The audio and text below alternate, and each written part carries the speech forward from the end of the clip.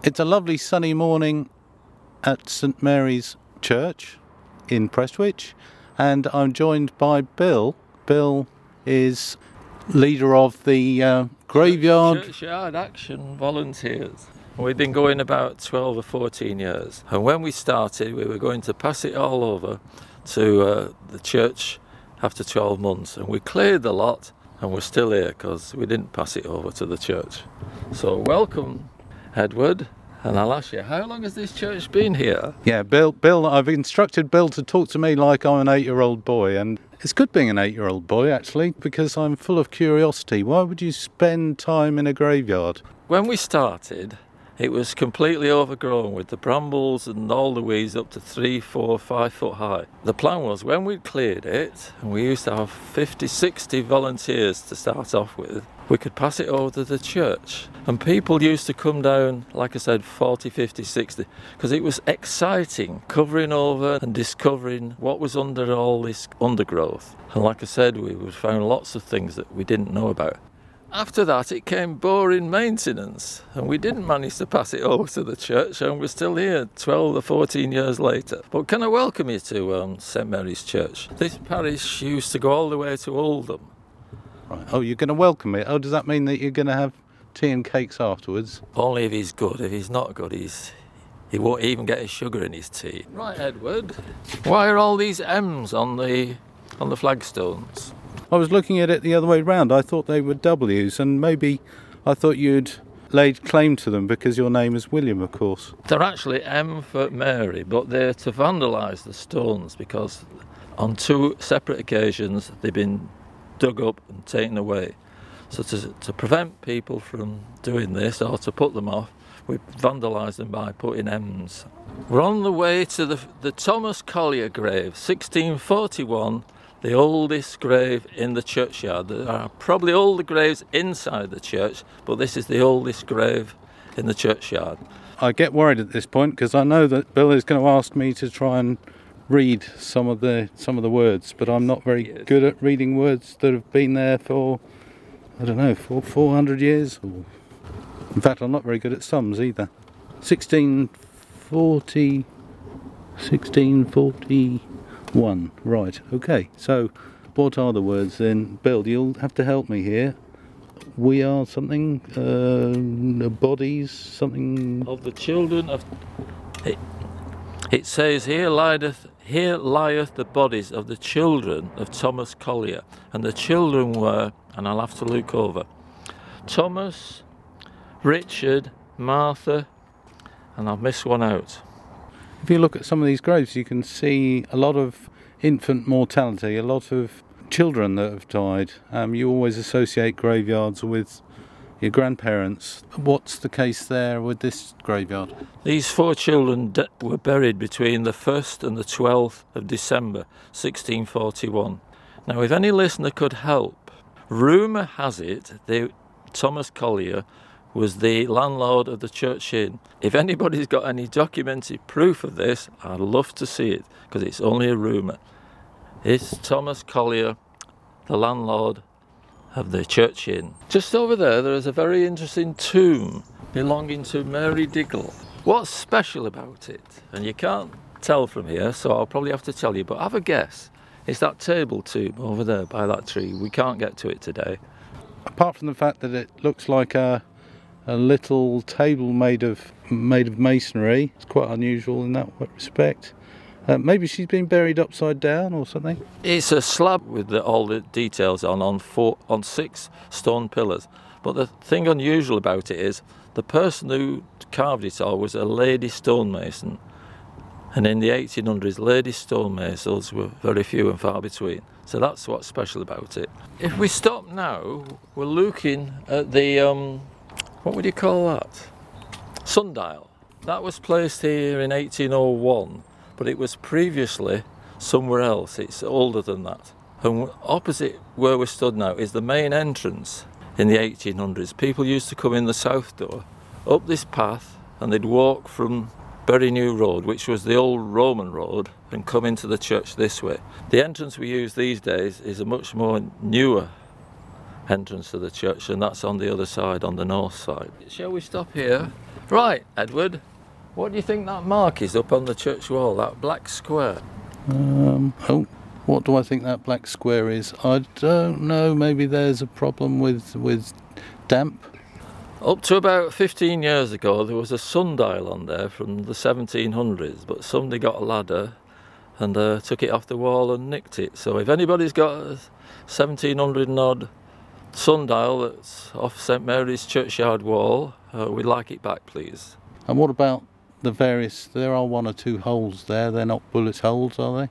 No, they probably could be masonry's rocks or just defects in the stone. But this tower you're looking at is in the 1700s, either 16 or 1700s. It's the oldest part of the church. Right, I know we're working towards my favourite grave, and it's the one that you walked over the brow of the hill there to, and it's William Sturgeon, isn't it? There's William Sturgeon, the electrician. We didn't know about it at all. It had been in the church since the 1850s. But Adam Hart Davis, I don't know if any of your listeners remember him, he did a programme on BBC called Local Heroes about 20 years ago. And watching the programme, I worked out where he was standing and walked over, had a look around at the area and found the grave of William Sturgeon, the electrician. William Sturgeon was probably the first inventors of the electric motor, and he invented the commutator and various other things that actually enable me to listen through headphones and to travel about in this electric power chair. So he was playing around with technology, and he came up with ideas that he didn't actually make any money from. He died a pauper, didn't he, Bill? Unfortunately, he did. He fell out with Faraday, and as a result, Faraday prospered, and he became a pauper. And he was buried in our churchyard, and the man who paid for it was a man called Edward William Binney, and he made his money from shale oil, and he also looked after the grave of the artisans naturalists. The naturalists, there's a group of those later on, which I'll show Edward, and he paid for one of those as well. Sturgeon himself, ended up very poor. In contrast, very near Sturgeon's grave is the grave of William Fairbairn, Sir William Fairbairn. I'm going to ask Edward, how many people turned up for his funeral? He died in London. He was by then a lord.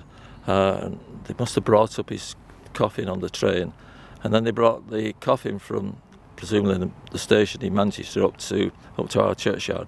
Edward, how many people do you think lined the route between here and the station? I don't know. Maybe 20, 30? Records show there was 50,000 people lined the route from the station to here.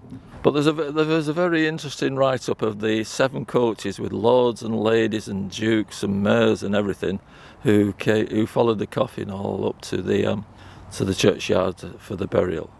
There's a man called John Slagg, and I'm reading this. He's got a Victorian Gothic chest, and he was buried in 1875.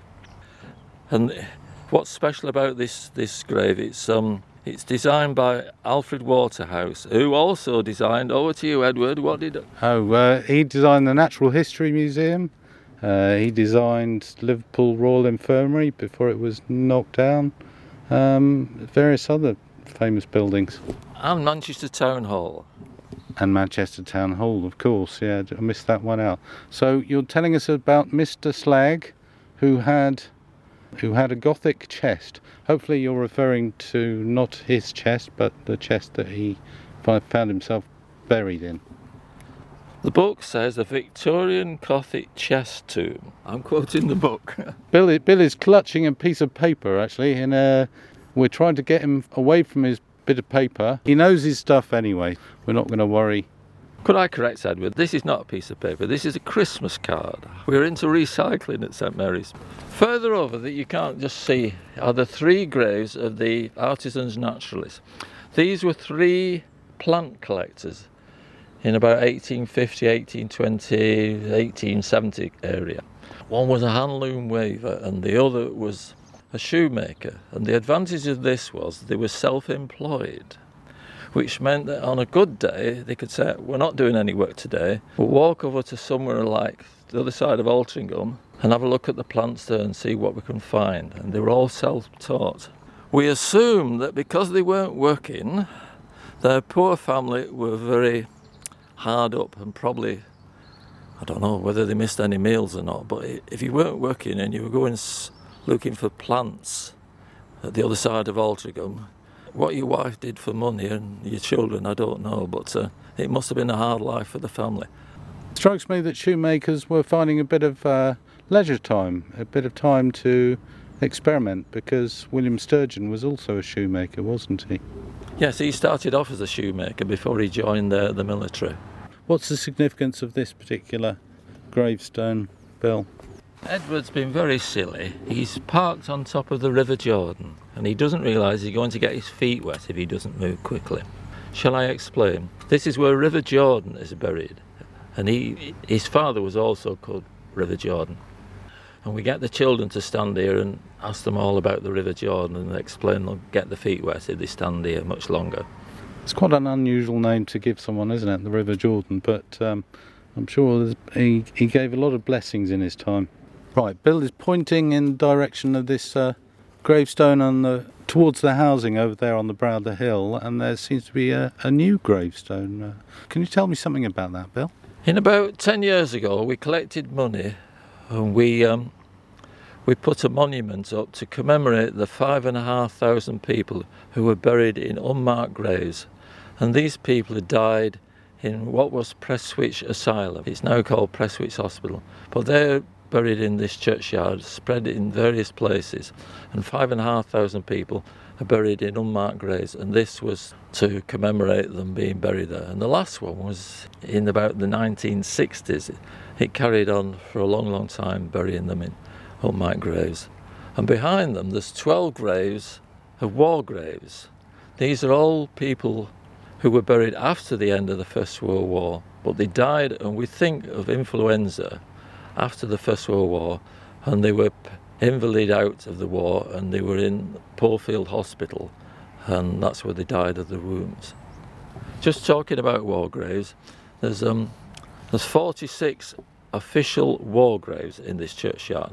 We maintain them on behalf of the Commonwealth War Graves Commission, and there's probably another 50 graves, family war graves, whose bodies are not down there, but their deaths are remembered on the inscriptions. And there were quite a lot of people, young men, that died in the First World War and Second World War that were from a local regiment, is that right? There are some. Most of the people who died in local regiments, especially in the First World War, were buried in France. There's a seaman, an airman and that, and they must have, their bodies must have come back to Prestwich, that's why they're buried there. In the Second World War, there's quite a lot of Canadians, again, flyers, who must have crashed round here, and bodies were buried in our churchyard and not in Canada. So sometimes we do get people from Canada coming and having a look at these war graves, but it's a few years since the last person came round and had a look. It strikes me that I could come away from walking and doing this tour with you, Bill, with a much stronger idea about social history, and actually the graves are simply the full stop on a very interesting life that people had, or perhaps the short life that some of them had. So we've had a tour around the whole graveyard this morning, yeah. And I think Bill has told us with great detail, and with the help of his Christmas card as well, the high spots of the graveyard, and I think it gives you a sort of a wish to find out more about perhaps some of the other graves that we don't actually know about and need more research about. And if you don't want to do research, we've got 2,000 bulbs to plant, and we're here every Tuesday morning.